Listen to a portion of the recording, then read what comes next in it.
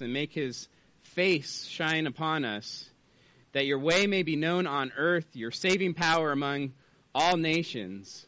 Let the peoples praise you, O God. Let all the peoples praise you.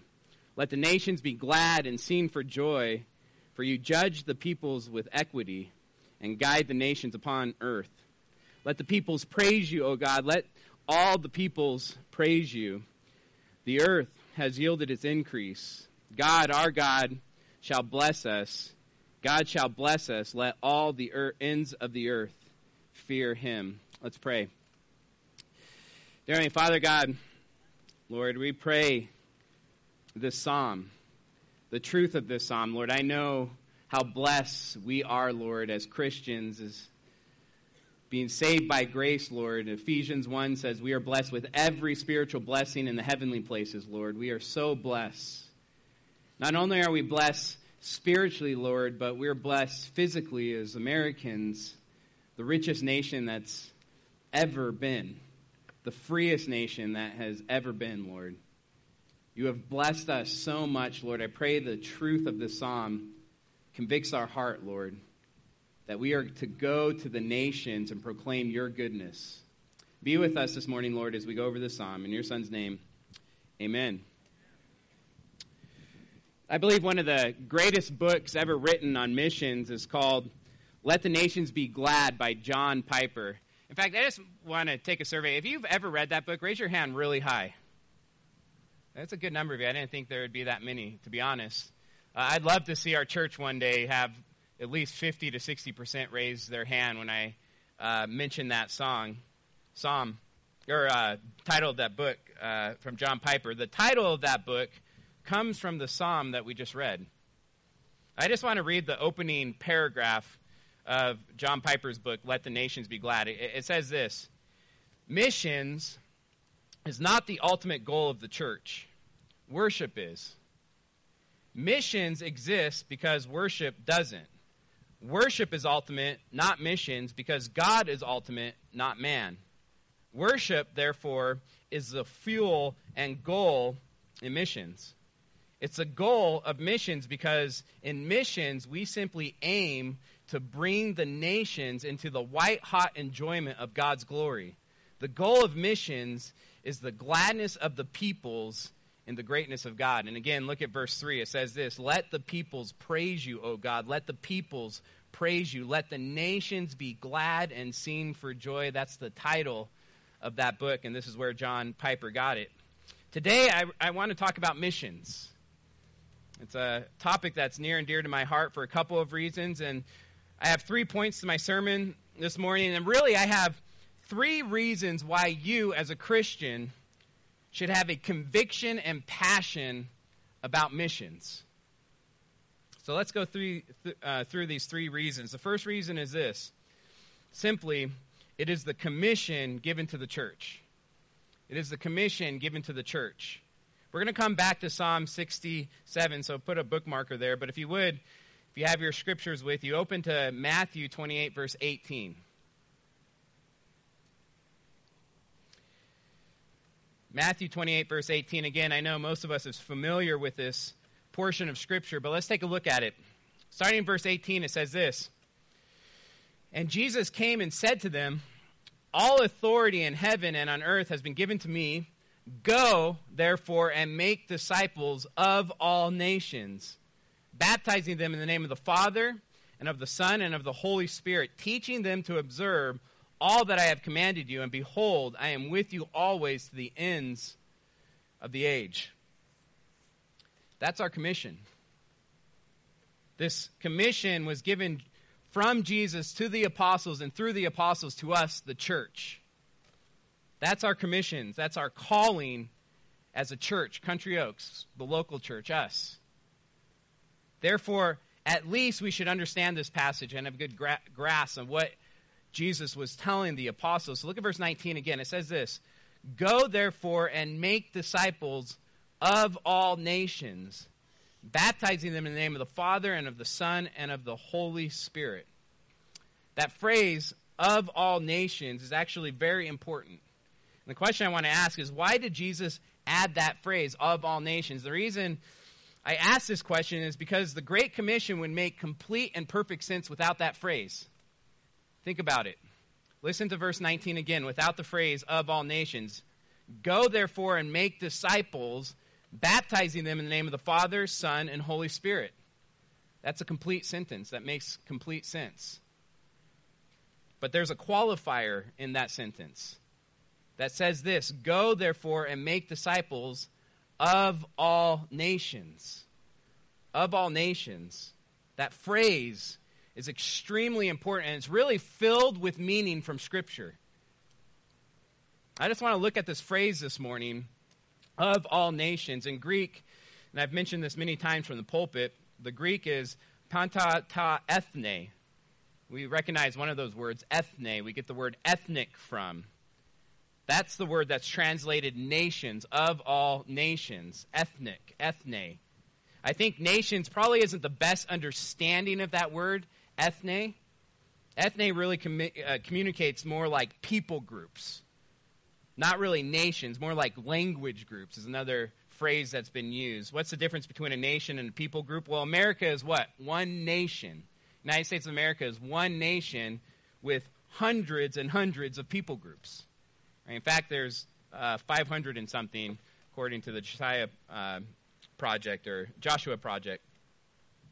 A biblical definition of ethne is an ethnic group that shares a common heart language as well as history, customs, family, or clan identity. That's a people group or a language group. When you hear the word nations in Scripture, you should always think people groups. That's a better understanding of that word that's translated nations. In this sermon from here on out, I would just ask you, when you hear the word nations, when I read that, think people groups. So why did Jesus add this phrase, pantai ta ethne, right, of all nations? Why did he add that in our commissioning, our calling as a church? Historically, this is what is called missions, right, to reach the nations, right, people groups, not just our own community. There's a difference. I think it's very helpful to see two different words as two different things. Evangelism and missions as two different things, right? Two separate things. Evangelism is what Jim just did. It's sharing the gospel with anyone, anywhere. And every single Christian is called to do this, to share the good news, to share the gospel, to make disciples. Missions is doing the work of an evangelist, but in a different culture. Crossing cultural boundaries to do the work of an evangelist. Therefore, I don't like saying, even though I know many pastors say this, and many of you have probably said this in the past, I don't personally like saying we are all missionaries. You see, I think that confuses the Great Commission. We are all called to evangelize, to make disciples. Some are called to missions, to be missionaries, to cross a cultural boundary for the sake of the gospel. Let me just give a definition that I think is a good definition of missions. Missions usually involves learning a language and learning a culture, not our own, for the sake of the gospel, the good news. Missions usually happens in cultures that have no church in which people are doing evangelism. Therefore, they have no access to the gospel unless we, Christians from a different culture, go and cross that cultural boundary and that language boundary and share the good news of Christ. In fact, 29% of the world has no church. 29% of the world, that's 17,000 people groups. 17,000 people groups. Out of all of that, 7,000 of those 17,000 people groups, that's how many people groups in the world, 7,000 of them are less than 2% evangelical. And out of that 7,000, 3,000 people groups, 3,000 ethnes have no church, have no Christians that speak their language, have no one to share the good news of Jesus Christ with them. That means they will live their whole lives and never hear the name of Christ. That's 3,000 different people groups. And we've been given the commission by Jesus himself to go. Go, therefore, and make disciples of all nations. That's our church's calling, is to go. And I have a strong conviction as a pastor to obey this commission, to go, therefore, and make disciples of all nations. So the first reason why I think you should have that same conviction and passion for the nations is because of this. It's our commission. It's the calling Jesus has given to the church. The second reason I believe you should have a passion and a conviction about missions is this. It's because the scriptures make it clear that God has a heart for the nations. God has a heart for the nations. You know, when I went to seminary, there's a few things that I learned as I was studying scripture intensely for 4 years. There's a few things that I learned that kind of surprised me. And I think the thing that learned more than anything else that surprised me as I was going through scripture is just seeing God's heart for the nations. It's everywhere in scripture. Starting in Genesis. In fact, starting before the fall, God commanded Adam to be fruitful and multiply and fill the earth. God commanded Adam to spread God's image, man, across the whole earth. And even after the fall, Noah was called to do the same thing. In Genesis 9:7, it says, be fruitful and multiply, increase on the earth. To fill the earth, in other words, with God's image, to fill the earth with God's glory. But what happened? We learned this week at VBS, right? Man refused to do that, built a city and came together instead of filling the earth, built a tower for his own glory, for man's glory, and that's the Tower of Babel. So what did God do? Confuse man's language and spread man throughout the earth, throughout the world. He put man in separate language groups, right? What happened in the very next verse? The Tower of Babel is Genesis 11, or very next chapter. The Tower of Babel is Genesis chapter 11. What happened in the very next chapter, chapter 12? God chooses Abraham. God calls Abraham. God blesses Abraham so that Abraham, would be a blessing to all the families of the earth. In fact, Genesis 12 verse 2 says this, and I will make of you, that's Abraham, a great nation, that's Israel, and I will bless you and make your name great so that you will be a blessing, and I will bless those who bless you, and him who dishonors you I will curse, and in you all the families of the earth shall be blessed. God has a heart for all the families, all the nations of the earth, to bless them. That's why he called Abraham. It's why he blessed Abraham and Israel, that all the nations would be blessed. In fact, Abraham's promise is repeated 4 times in Genesis. Let me just read them. Genesis 18:18 says this, seeing that Abraham shall surely become a great nation, and great and mighty nation, that's Israel, and all the nations of the earth shall be blessed in him. In Genesis 22:18 it says this, in your offspring shall all the nations of the earth be blessed, because you have obeyed my voice. In Genesis 26, verse 4, it says this, and I will multiply your offsprings as the stars of heaven, and will give to your offsprings all these lands, and in your offspring all the nations of the earth shall be blessed. And finally, Genesis 28:14 says this, in you and your offspring shall all the families of the earth be blessed. Remember the Great Commission. Go, therefore, and make disciples of all nations. Pantai ta ethne, right? How do you think of all nations, or all the nations, is translated in Greek?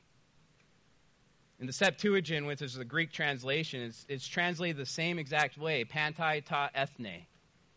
Of all nations. And your offspring, and in your offspring, all the nations, again, pantai ta ethne, all the nations of the earth shall be blessed. Word for word, the same phrase used in the Great Commission. The Abrahamic covenant points us to the Great Commission. When Jesus added that phrase, of all nations, it was full of meaning from the Old Testament.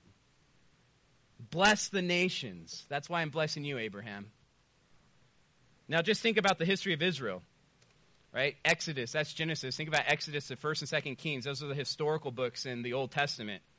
God creates a great nation in number, Israel. We're seeing him pull this nation out of slavery from Egypt right now. Why is he doing this? Well, he gives them this promised land and blesses them. He puts his temple right in the middle of this nation and then gives them the law so that they would reflect God's glory to the nations. Be a light on a hill to all the nations. Think about this. Where did God put Israel? Just think of where modern Israel is today. That was the promised land. Where did God put Israel? Right in the center of the known world. I mean, to this day, if you look at a map of the world, what is right at the center? Israel. The Jews or the Israelites, Israel was the crossroads of the world, right in the middle of 3 continents, not just 3 countries. Right? Europe, Africa, and Asia. Anyone who traveled had to travel through Israel. And as they traveled through Israel, they would see God's glory on display. And at the high point of Israel with Solomon's exactly what happened. People from all over the world traveled to see the blessings of Israel, see the wisdom of Solomon. What happened? Sin got in the way. Israel started to worship false gods. They started to look like the other nations. So what did God do? He exiled them out of the land. God's people were exiled by 2 different countries, Assyria and Babylon, because they wouldn't be a light to the nations. But even in exile, God commanded the Jews to bless the other nations, right? To bless Babylon, to bless Assyria, because God had a heart for those nations. I mean, think of the book of Jonah, right? God had a heart for Assyria. Think of the book of Daniel. Like, God had a heart for Babylon. Half of Daniel is actually written Aramaic, not Hebrew. Why? Because that was the language of the nations. What about the Psalms? Psalm 18. For this I will praise you, O Lord, among the nations. Psalm 47. Clap your hands, all peoples, was the same word, synonym to nations. All peoples, plural. Psalm 57, I'll give thanks to you, O Lord, among the peoples. I will sing praises to you among the nations. Psalm 66, bless our God, all peoples. Psalm 72, may people be blessed in him. All nations call him blessed. Psalm 86, all the nations you have made shall come and worship before you. Psalm 96, declare his glory among the nations, his marvelous works among all the peoples. Psalm 105, oh, give thanks to the Lord. Call upon his name. Make known his deeds among the peoples. Psalm 108, I will give thanks to you, O Lord, among the peoples. I will sing praises to you among the nations. Psalm 117, praise the Lord, all nations. Exalt him, all peoples.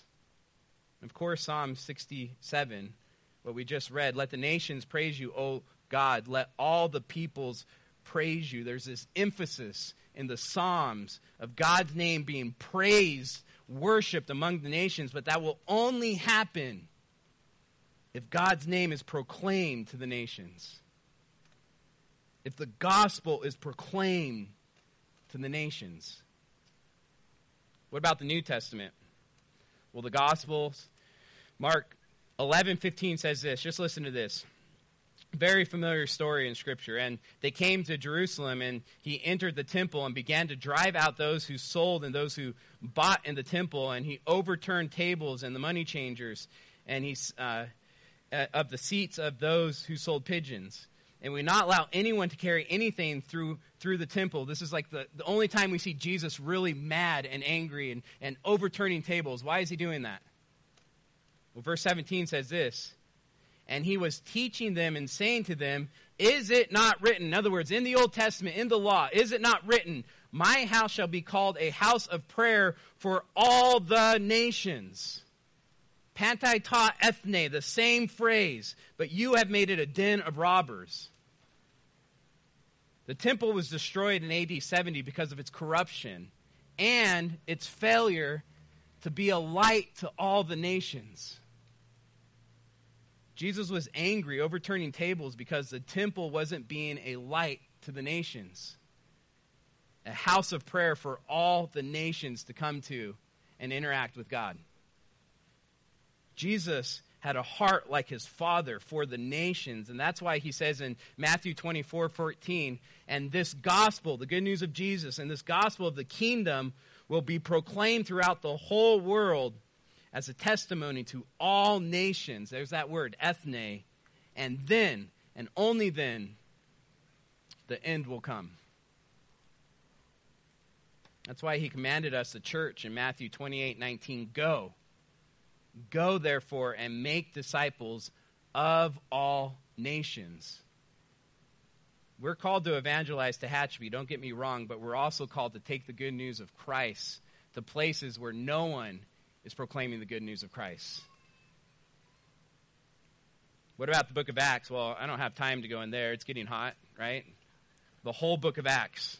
Just read the book of Acts. It's the outworking of the Great Commission. I mean, we could just have sermon after sermon after 28 chapters worth of sermons on the Great Commission, on the gospel going to the nations. But let's skip that. What about the epistles? All over the epistles. In fact, if you have your scriptures, turn to Romans 15:20. Romans 15:20.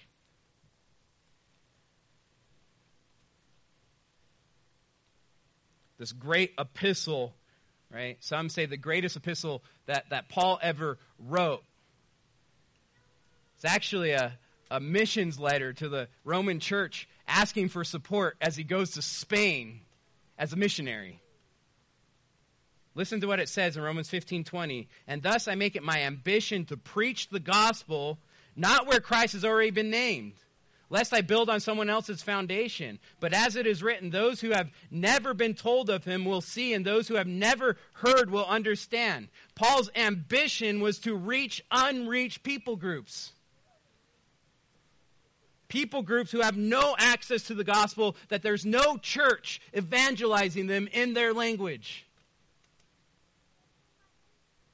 Verse 22 says this, this is the reason why I have often been hindered from coming to you, but now, since I no longer have any room to work in these regions, there's churches planted everywhere now, and since I have longed for many years to come to you, that's the church in Rome, I hope to see you, again, the church in Rome, in passing as I go to Spain.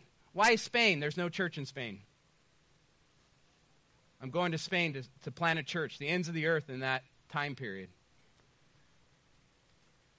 Verse 24. In passing as I go to Spain, and to be helped on my journey there by you, once I have enjoyed your company for a while. In other words, I'm going to the ends of the earth to plant a church where there is no church, Spain, and you're going to help me. What is this? It's missions. It's an established church in Rome sending a person, Paul, to an unreached people group, Spain, who has no access to the gospel if Paul doesn't go. In fact, think about this, right? Revelations. How does it all end? Revelation. Turn with me to Revelation chapter 7, verse 9. It says this.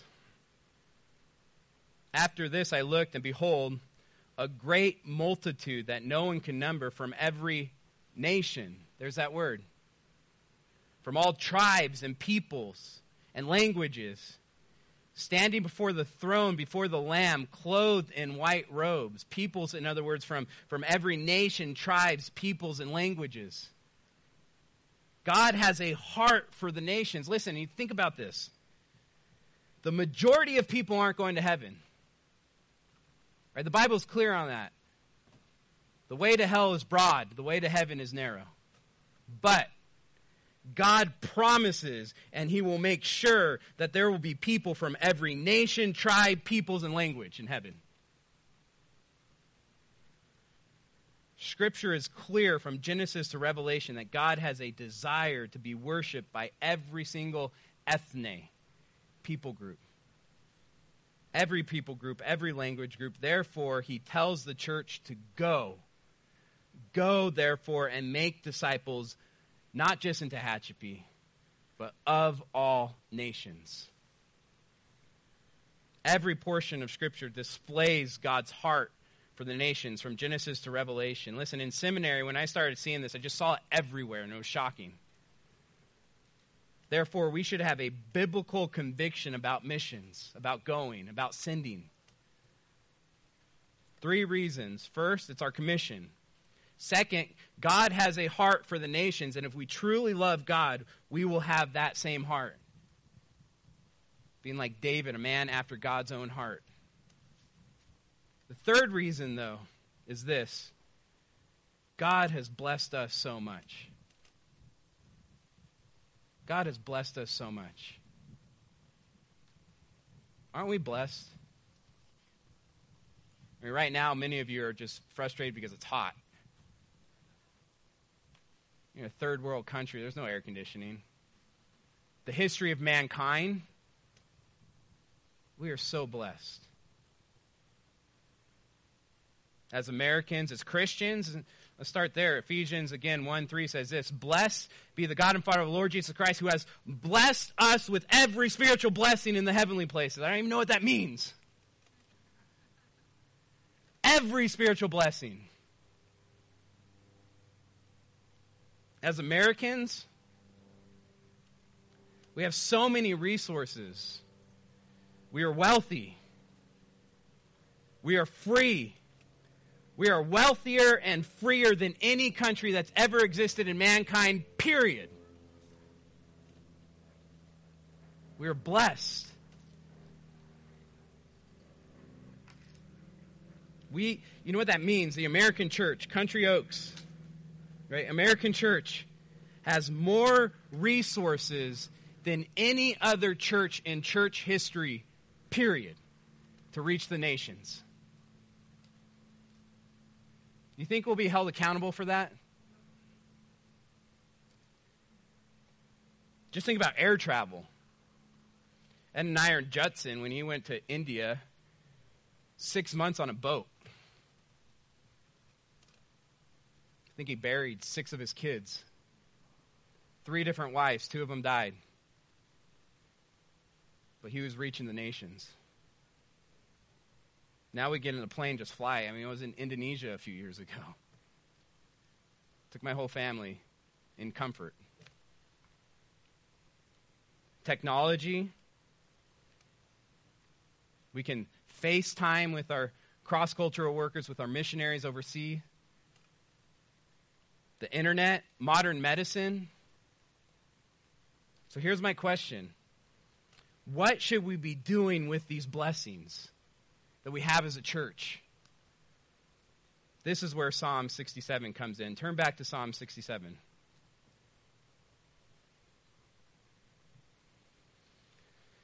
Psalm 67, verse 1. It's a familiar portion of Scripture to us. It's the blessing prayer that God gave to the priests to pray over Israel. And we pray this over our church all the time. And listen to what it says. Psalm 67, verse 1 say, may God be gracious to us and bless us. Has he not blessed us? May his face shine upon us, which is a blessing. See God's face. Why? Why bless Israel? Why this prayer in Israel? Why bless the church? Why are we been blessed so much? Right? Just so we can be blessed? No. Verse 2, that your way may be known on earth, your saving powers among all nations. God has blessed his people so that his way may be known on the earth, his saving power among all nations. That's the Old Testament. That's the foundation to the Great Commission that's been given to us. That's Genesis 12, the Abrahamic covenant. I'm going to bless you, Abraham and Israel, that all the nations will be blessed through you. Verse 1. May God be gracious to us and bless us and make his face shine upon us, that your way may be known on earth, your saving power among all nations. That's the Great Commission. Pata ta ethne, all the nations, of all nations. That's our calling. Our heart should cry out, verse 3, let the peoples praise you, O God. Let all the peoples praise you. And verse 4, let the nations be glad and sing for joy. You know what I find a lot of times in conservative circles within the church is that we have more contempt for the nations than we do wanting to go reach the nations. We look at nations like Afghanistan, North Korea, and instead of our hearts crying out, praying that the gospel would go there, we have contempt for them because they threaten our comfort. We'll have to answer to God for that attitude one day. We should want this joy of salvation in our relationship with God to spread into Hatcheby for sure. We're called to evangelize, don't get me wrong. But also to spread to the peoples that have no access to the gospel, have no access to the joys we have in our salvation. Again, verse 4, let the nations be glad and sing for joy. For you judge the peoples with equity and guide the nations upon their... In other words, you're a good God. Let the peoples praise you, O God. Let all the peoples praise you. Let the earth has yielded its increase, God. Our God shall bless us. Look at verse 6, because this is talking about earthly blessings there. Right? For sure, our salvation, there's spiritual blessings, and earthly blessings are just pointing us to the true blessings, which is spiritual blessings. But this is talking about an abundant harvest. Look at verse 6. The earth has yielded its increase. The psalm was sung and probably in worship of God during the harvest time, when Israel realized how blessed they were. It was a reflection on the blessings of God. And what should we do with these blessings? Verse 7, God shall bless us, let all the ends of the earth fear him. We should have a heart for the nations. The psalm is a prayer for God's blessing so that God's glory would spread throughout the earth. It's Genesis 1, to be honest, the glory of God going throughout the earth, fill the earth. These image bearers worshiping God. Right? That the worship of God would spread throughout the whole earth. And I just want to be clear, because I think we get too arrogant of ourselves sometime. I want to be clear, this is going to happen. It's going to happen. It's prophesied. It's promised. It's going to happen despite what we do as a church. It's going to happen. Revelation says there will be peoples from every tribe and nation worshiping God. Every language worshiping God. Yet, God has ordained this to happen by Christians being sent from the local church to places where there is no church. It's our calling. It's why we send missionaries. Again, Paul was pleading with the church in Rome, saying we need to send people to places where there isn't a church. Listen to this, Romans 10:14. How then will they call on him how then will they call on him in whom they have not believed? And how are they to believe in him whom they have never heard? 3,000 people groups, language groups with no access to the gospel because no one that knows the gospel speaks their language. How are they going to believe if they don't hear? And how are they to hear without someone preaching? Then verse 15, how are they to preach unless they are sent? That's our calling as a church. It's to send the gospel, to send people to proclaim the gospel, to preach the gospel where it isn't. And as it is written, how beautiful are the feet of those who preach the good news. We are commanded as a church to reach the nations. That's our commission. Verse 19 of the Great Commission says, go therefore and make disciples of all nations. But listen, it's also our privilege. It's our privilege to be a part of this. When you get to heaven and you meet God face to face and he asks you, what did you do with your resources? It'll be a privilege to say, I gave it for the gospel to reach the nations. I did everything I could so that the gospels would reach the nations. Look what it says. It says this in Romans, as it is written, how beautiful are the feet of those who preach the good news. If you feel the calling to go, Not all of us are called to go. If you feel the calling to go, let me encourage you. It is a privilege and a blessing to go. It's hard. There's suffering. But how beautiful are the feet of those who preach the good news. It's a privilege. Not all of us are called to be missionaries like Paul, like to go. Paul needed supporters, though. That's why he wrote the book of Revelations, or the letter to, not Revelations, of Romans, and to the church of Rome. He's telling them to support me as I go. Romans 10:15 again. How are they, the missionaries, to preach unless they are sent? Established churches sending those to go and preach. If you're not called to go like missionary go, you definitely are called to send, and send well. I have a conviction as a pastor to send, and to send well. To lead us as a church, to send people across the world and to send them well. And there's 3 reasons. The first one is this. It's our commission. It's our commission given by Jesus. Second one is this. God has a heart for the nations. Therefore, we should have that same heart. The third one is this. We are so blessed. We are so blessed. Psalm 67, verse 1. May God be gracious to us and bless us and make his face shine upon us, that your way may be known on the earth, your saving power among all nations. I went in with this, and I'll be quick. What can I do to be a good sender? I want to give some application. What can I do to be a good sender? I just have 4 things. There's more than 4 things, but again, we'd be here all day if I just would go on missions. So we'll limit it to 4 things. There's 4 things I think you can do right now to be a good sender. Right? If you're not called to go, you should be a good sender. The first thing you can do is just understand our church. If you're part of Country Oaks, understand our church's convictions about missions. Let me just give you a few things that you can learn just right now. We call missionaries, I hope you figured this out by now. If you're new, maybe you haven't. We call our missionaries cross-cultural workers. We actually try to stay away from that word missionaries and missions, and there's a reason. The word missions and missionaries is actually a very dangerous word for many of our missionaries. So we just call them cross-cultural workers, and we're trying to get rid of that vocabulary, missions and missionary, out of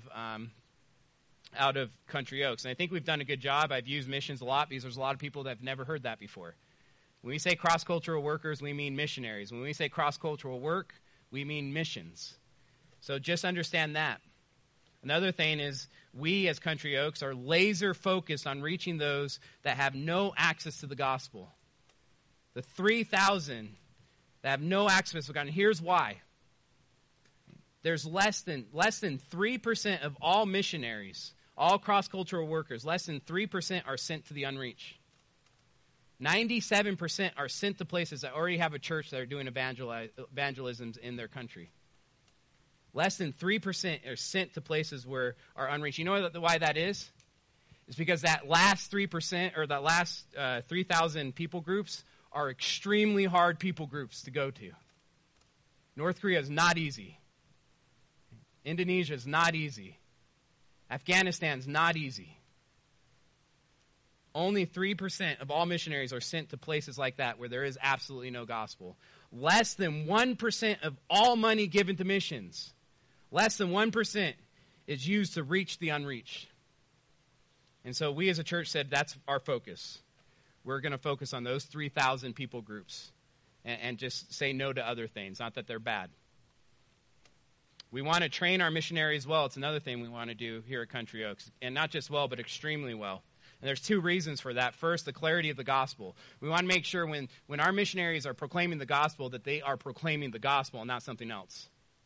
A second reason is to prepare them for the task that awaits them. I just want you to know what a cross-cultural worker is expected to do to reach these 3,000, one of these 3,000.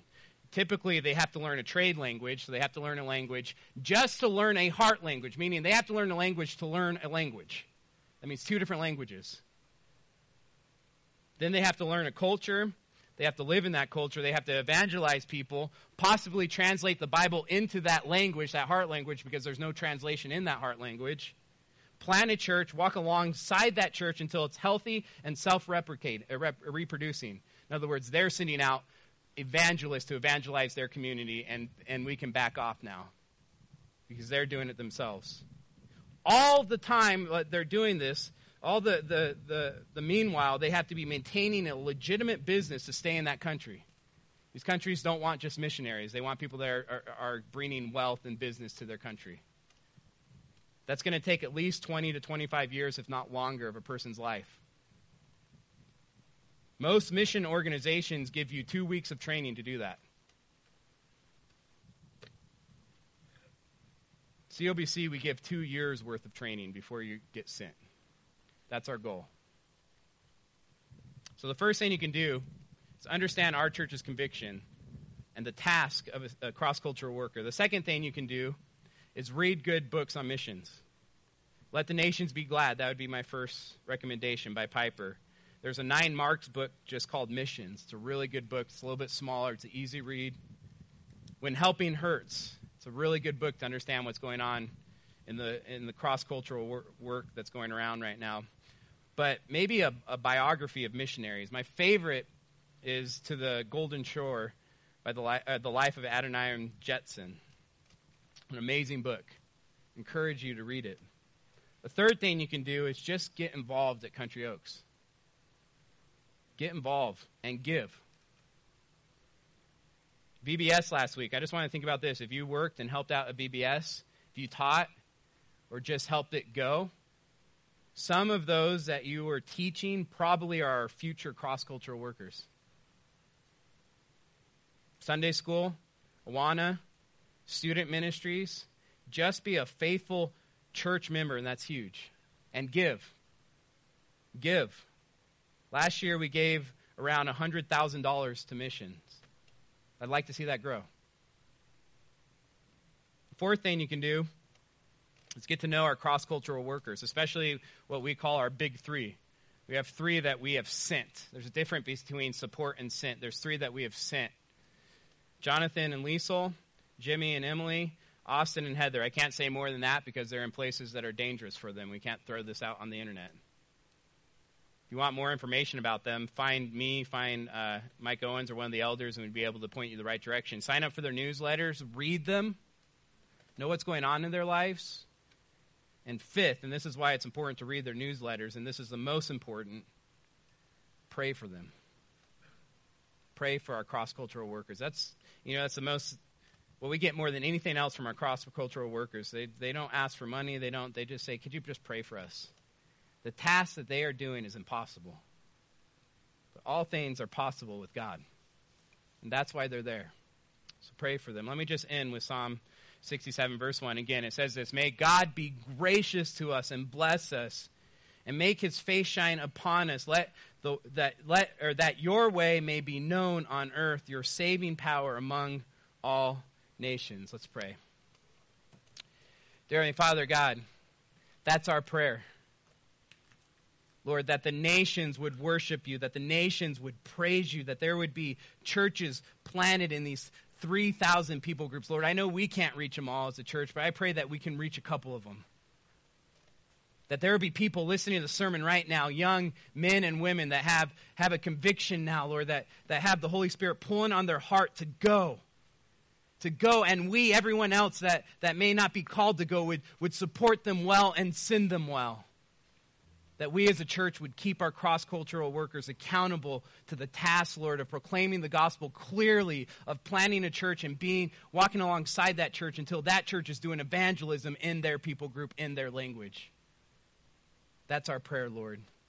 God, help us as a church, Country Oaks, Lord, to have a passion for cross-cultural work, Lord. Be with us in your Son's name. Amen.